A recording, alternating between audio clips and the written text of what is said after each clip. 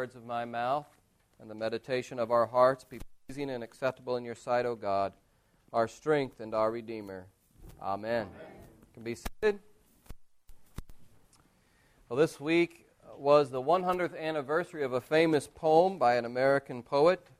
Did you hear this? Do you know who it was and what poem it was? It was Robert Frost, that's right, The Road Not Taken.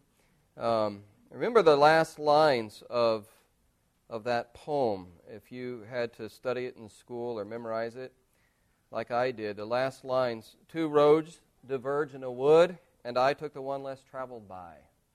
And that has made all the difference. I thought about that as I read these last verses in John chapter 6. We've been going through John 6 this is the 5th week we've been studying John chapter 6, and I hope you've found it as enriching and rewarding as I have studying it. But as we get to the end of John 6 here, we see that there are 2 groups that are forming, and they're going in different directions, 2 different paths that they could follow. And one group decides to stay on the path of following Jesus, and the other group turns away. They turn away, and they go their own way. And what's at stake in this choice, the difference this choice makes, Jesus says, is one of eternal life. That He is the bread of life, and if you come to Him and feed on Him, find your satisfaction in Him, then you'll have eternal life. If you take in the sacrifice that He provides on the cross, then you'll have eternal life. And so the theme here, the point is that we all come to a fork in the road of life, and we have to decide, do we believe Jesus' words? That He is the bread of life, that He will give us the ultimate happiness and satisfaction that we long for, or will we seek? And that choice confronts us, I think, throughout life. It's a question of, do we continue to believe? Not just once, but do we continue to believe the Lord Jesus, and do we continue to feed on Him as the bread of life? So we have these 2 groups. One group that turned away and no longer walked with Jesus, and then we have the group of the 12 who, except for Judas, of course, stayed on the path with Christ. And I want to look at these 2 groups and talk about the choices that they made. First of all, let's look at this group that turned away from Christ. There was really a mass defection of Jesus' disciples. And the point that I want to make, the simple point here at the outset, is that these folks who left Jesus were once counted as disciples of Christ. Verse 60, when many of His disciples heard it, they said, "This is a hard saying. Who can listen to it?" John says that they were disciples. And then verse 66, here we see the defection. After this, many of His disciples turned back and no longer walked with Him. And so the point here is that you can be counted as a disciple of Christ at one point in your life and then decide to go another way. And if you've been in the church for any length of time, you've seen this happen. People will come into the church, they'll make a profession of faith, maybe enthusiastically so. And they become part of the fellowship of the church. But then a choice confronts them at some point down the road. The choice to follow Jesus gets a little harder, presses against their wishes and their desires. And they're confronted with that fork in the road, and for a number of reasons or whatever reason, they decide to turn and walk away. And they no longer partake. They're no longer part of the body of Christ. And it's a tragedy when that happens. But it can also happen that somebody is still participating in the life of the church. They're still hearing the gospel being preached. They're still partaking of the sacraments. But in their heart of hearts and in their minds, they've turned. They've turned away from Jesus. He's no longer the bread of life for them. He's no longer their hope and their trust for eternity. Something has happened. Something has changed. So this text, I think one of the purposes of this text is to challenge us, those of us who name the name of Christ, to stay faithful to the end, to persevere to the end, to not be like these disciples who turned their back on Jesus and walked away. It's a challenge to persevere in our faith. Jesus says in the Gospel of Matthew 24, verse 13, "The one who endures to the end will be saved." In our passage from Ephesians, the Apostle Paul talks about this spiritual battle that we're all in. And he calls us to stand firm, to stay committed, to fight with the weapons that God has provided us in Jesus Christ. And he says towards the end in verse 18, "Pray at all times in the Spirit with all prayer and supplication. To that end keep alert," listen, "with all perseverance." The Christian life is a matter of a long obedience in the same direction, to use the title of a book. A long obedience in the same direction. Not a sprint, a marathon of continuing to come back to Christ and His words and believing in Him and persevering. And God gives us the means of grace to do that and the weapons of spiritual warfare because we're caught up in this battle.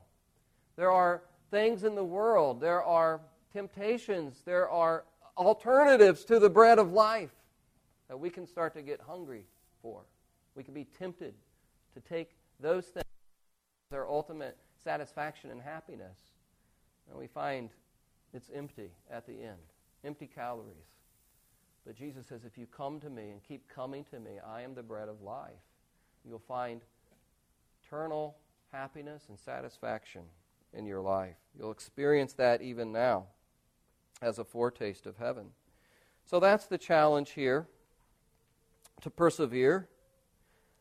But why exactly did this group of disciples stop following Jesus?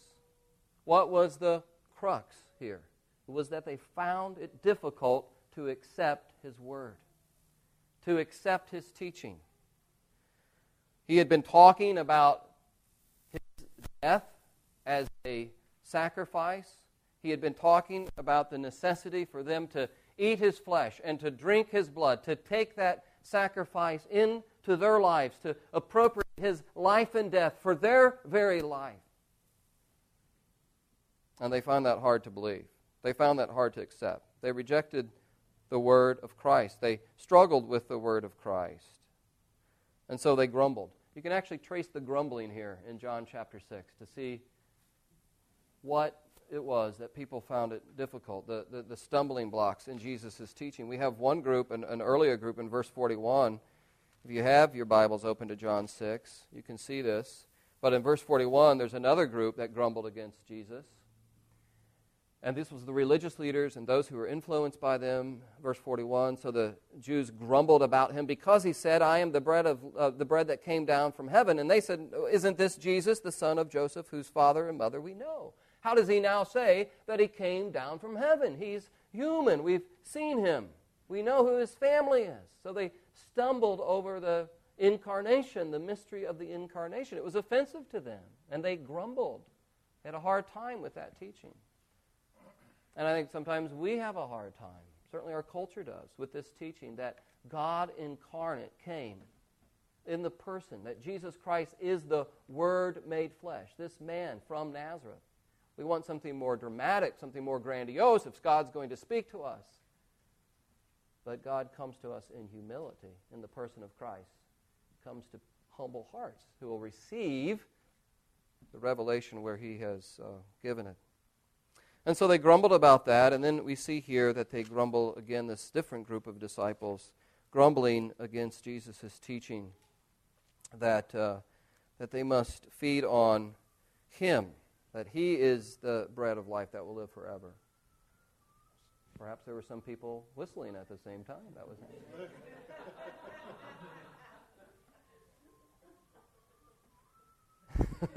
it happens.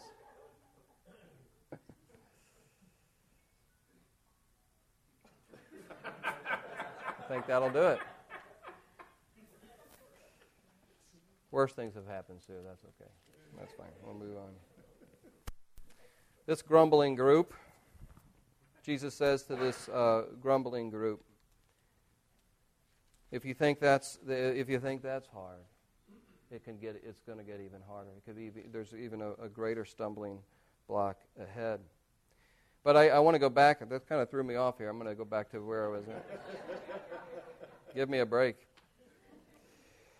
I think one of the first signs, one of the first symptoms of starting to fall away from Christ is to have a difficulty receiving His Word, to turn from His Word, to not accept His teaching. And sometimes we might be tempted to do that, to ignore the teaching of Jesus.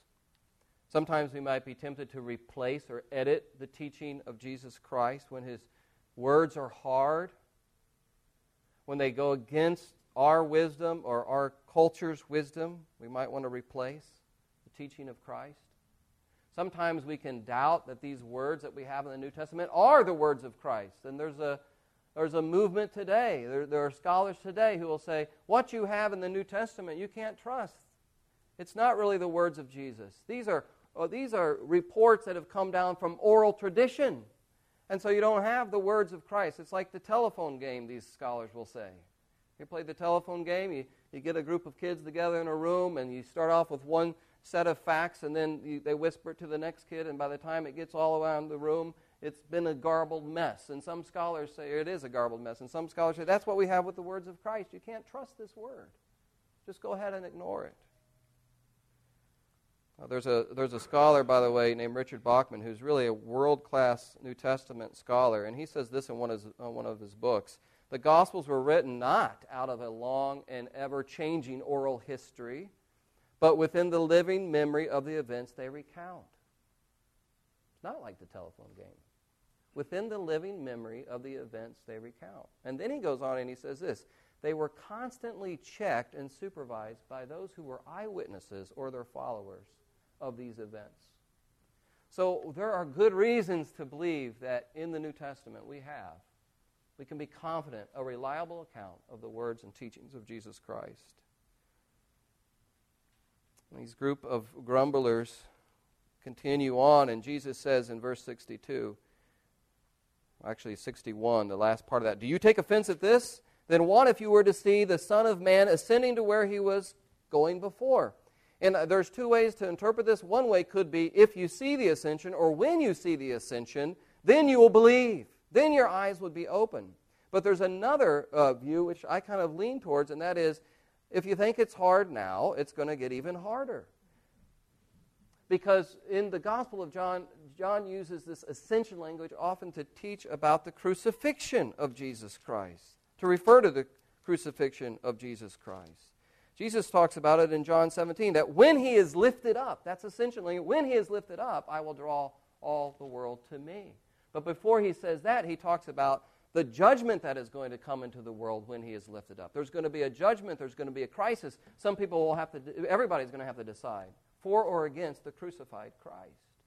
And so I think what Jesus is saying here is that if you think it's hard now, it's going to get even more difficult. I think that's where this text kind of leans, or where it's going here, this conflict and this misunderstanding that's happening among the people. Well, whatever he means here in verse 62, the point of his teaching from here on is very clear. He reminds this crowd that faith in Him is a gift. Faith is a gift from God.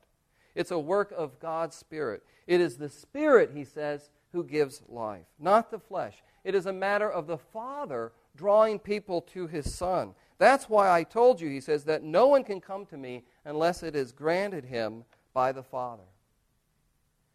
So to come to saving faith in Jesus Christ, to get to the point where you believe that He is the bread of life, and where you're feeding on Christ, to have the eternal life of God living in you, that is a work of the Spirit of God. You don't get this by natural means. It's not by intellect or ritual or technique. It's a work of God's Spirit in your life. It's a gift of God, and if we experience that in our life, we should thank God for it. We should thank God for this gift that He's given to us, that we've come to know Christ as the bread of life. And Jesus goes on, though, to criticize them for their unbelief. He says, there are some of you who do not believe. There are some of you who still do not believe. And I think what's happening is Jesus is saying, yes, it takes the Father to draw you to me, but the Father is now at work, right now, here and now. In these words, the Spirit is speaking and teaching, and yet you resist. He's asking them to lower their resistance, to lower the walls, and to believe in what He has done and what He's saying now. And that's what we must do. When the Spirit is at work, the walls have to come down. Can't resist what God is doing. We're called to believe in the word of Christ. But these folks turned their back on Jesus. They persisted in unbelief. And that serves as a warning to us. Now let's look at these disciples who took the other road, the ones who stayed with Christ. Jesus says to them, do you want to go away too? And there's a pathos here. In really the original language is, you also don't wish to go away, do you? Yeah, the teaching is getting hard. It's getting more difficult to understand. The commitment level is getting greater. You don't also wish to go away, do you? Why did they stay? Well, the Apostle Peter becomes, once again, the spokesman for the apostles, the rest of them, for the 12, and he pipes up and he says this in verse 68. Look at what he says here. He gives 3 reasons for continuing to follow Jesus. Lord, to whom shall we go? You have the words of eternal life, and we've believed and we've come to know that you are the Holy One of God. Reason number 1, where else are we going to go? I wonder if these reasons resonate with you. You're the only one to follow, Jesus is saying. There's no one, or Peter is saying, there's no one else we could go to. Now, of course, there were other people that they could go to. They could go to other teachers and rabbis, but what Peter is saying is, you alone, Jesus, have shown us the love and power of God like no one else. No one else speaks with the authority of Christ. No one else had such intimate fellowship with God that they've seen. No one else has made the claims that Jesus makes and then backs them up with these miracles, these signs. And so Peter says, for us, you're the only one. You're the only game in town. You're the only spiritual leader that we're going to trust. Remember last week I was sharing about this Anglican priest who, towards the end of his life, was wrestling with some of the doubts and difficulties of that. And he says in this memoir that he wrote just before he died, he said, I have decided that there's no one else in human history that I'd rather trust than Jesus Christ. Jesus has made God real to me. There are good reasons to believe his claims. I've experienced the presence of God through Jesus Christ. And so, even though I don't understand everything that's happening, I'm going to go with Jesus. There's no one else I would rather trust in all of human history. And I'm standing on his word. And that's what Peter is saying here. Who else should we go to? And then he goes on and he says, you have the words of eternal life. The words of Jesus are the words of God speaking to us. And Jesus makes this claim all throughout the Gospel of John. When you hear me speak, it's not just my words, it is the words of God the Father. He says it in the next chapter, actually, in verse 16, John 7:16. The Jews marveled, verse 15, the Jews marveled at Jesus' teaching. How is it that this man has learning? He's never studied.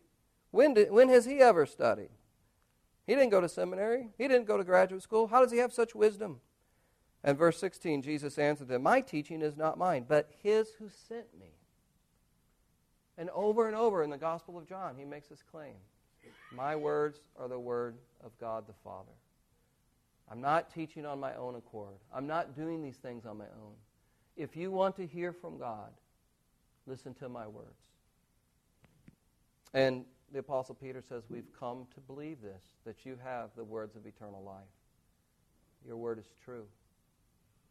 I was thinking of an image. My kids are reading a lot of missionary biographies because they're being homeschooled this year. So we've been reading a lot of missionary biographies. And I was reading the biography of Jim Elliot, you know, this missionary to Ecuador. It's a famous story. Now, I think it was the Aka Indians, is that right? The tribe. But early on in his ministry, he was a missionary pilot, and he was trying to get to this village where there was another missionary there, this village in Ecuador that had been ravaged by disease. People were dying, and the missionaries had penicillin. But there was no airstrip, and there was really no way to communicate to this village to get things arranged so that they could get the penicillin. So what Jim Elliot did, again, he's a pilot, he flew his plane on the outskirts of the village, and he would fly in circles, and then his missionary friend knew to run out there, and he would lower a basket. And so just imagine this little plane flying around, and then the basket comes, and in that basket was a telephone and the wires that connected them to the airplane and to Jim Elliot. And that's how they coordinated things for a while until the airstrip was built. And I thought about that image is that the message of salvation and the medicine of salvation has come down to us in Jesus Christ as a gift from God. And if we're hungry to know God and communicate with God and to receive eternal life, Jesus is saying, here I am. I'm sent from God. Believe in me. Receive from me. Trust in me. Claim me as your own. And so then the Apostle Peter says, we're going to follow you, not only because you have the words of eternal life, not only because there's no one really who even comes close to who you are, but because we believe you are who you claim to be.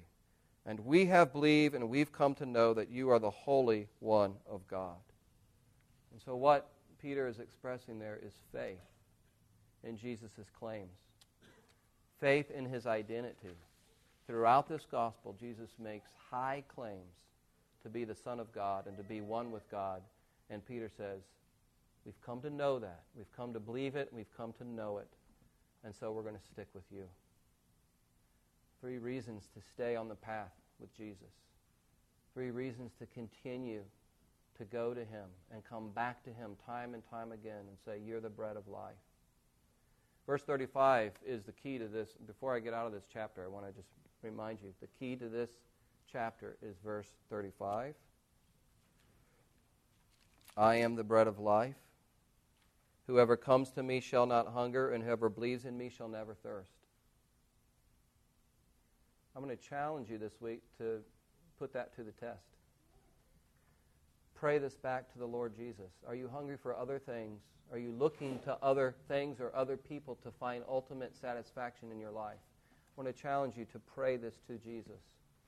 Say, you claim here to be the bread of life, to satisfy me. Please, Lord, show me. Please, Lord, feed me. Please, Lord, give me what I need day by day to be sustained and nurtured by you. I'm going to close here with a story. I came across this a couple of weeks ago about Charles Templeton. You don't know probably who Charles Templeton is, but you know his good friend. When he was growing up, he was friends with Billy Graham, and they were both evangelists about the same time in the early 1940s.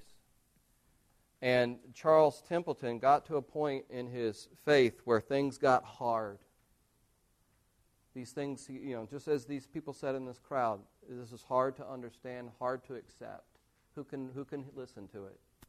Charles Templeton had a crisis of faith about the Bible and about the Word of God. And so he had this conversation with Billy Graham, and he said, Billy, I can't receive the words of Christ as the words of Christ. I don't believe that the Bible is the Word of God anymore. I'm going to have to go my own way. And Billy Graham said, well, I'm going to stick with the Scripture. There are scholars on other sides who say different things, and I'm just going to believe that the Bible is God's Word, and when I preach it as the Word of God, then God blesses it, and that's how I'm going to go. That's the road I'm going down. Well, a Christian journalist, Lee Strobel, caught up with Charles Templeton just a while back, and to find out how he's doing and what's going on. He wrote a memoir in 1996, Charles Templeton, about why he left the Christian faith. So Lee Strobel, in the case for faith, this is in the case of faith, he goes back and finds Charles Templeton. He's in his 80s now, and he asked him, what do you think about Jesus Christ? How do you assess Jesus Christ? Let me just read you some of the things that were said in this interview. He said, There's no question, I'm just going to read some excerpts. There's no question, this is Charles Templeton, that he had the highest moral standard, the least duplicity, and the greatest compassion of any human being in history. There have been many wonderful people, but Jesus is, he said, in my view, he's the most important human being that's ever existed. And then Strobel writes this, that's when Templeton uttered the words I never expected to hear from him. And if I may put it this way, I miss him. His voice began to crack. With that, tears flooded his eyes. He turned his head and looked downward, raising his left hand to shield his face from me. His shoulders bobbed as he wept. And then he said, well, enough of that. Enough of that. There's a man who was walking one direction in his life. Things got difficult, and he took a turn away from Christ. It's a warning to us, and it's a call for us to pray that we would persevere, and that those who we know who maybe are wobbling on the fence, that they would find Christ real in their life, but that we would continue on so that we don't ever have to get to the point where we say we miss him, but we're still feeding on him. We're still trusting him to the very end. Let's pray. Lord Jesus, call us to yourself. Bring us closer to you. Help us to trust in you even when the going gets hard. Help us to come back to you time and time again and to claim you as the living bread from heaven. Help us to trust in your word to the very end. Preserve us by your grace, we pray. In your name, amen.